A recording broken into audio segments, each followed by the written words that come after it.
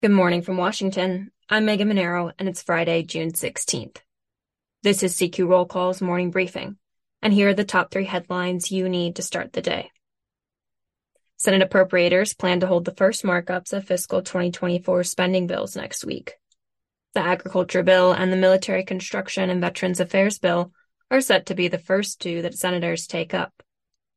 Appropriations Chair Patty Murray says Senate appropriators are planning to write their bills in line with the spending caps in the debt limit deal struck by Speaker Kevin McCarthy and President Joe Biden.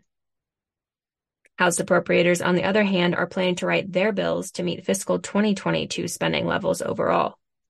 That mismatch has some lawmakers worried that Congress won't be able to pass next year's funding in time to avoid a government shutdown.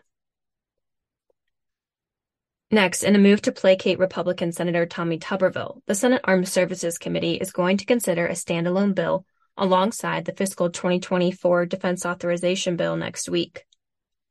Tuberville is blocking hundreds of Pentagon nominees over a Defense Department memorandum that reimburses service members who must travel to obtain reproductive care. The bill, set to be considered, would roll back that policy. But Tuberville says just considering the bill in committee won't be enough for him to stop his protest. And finally, Indian Prime Minister Narendra Modi is in Washington next week for a state dinner at the White House and his second address to a joint meeting of Congress. But the leader's visit is not without complications. While Congress and the White House are eager to deepen the trade and security relationship with India, Modi's human rights record casts a shadow over the trip. Check CQ.com throughout the day for developing policy news. And for all of us in the CQ Roll Call newsroom, I'm Megan Mineiro. Thanks for listening.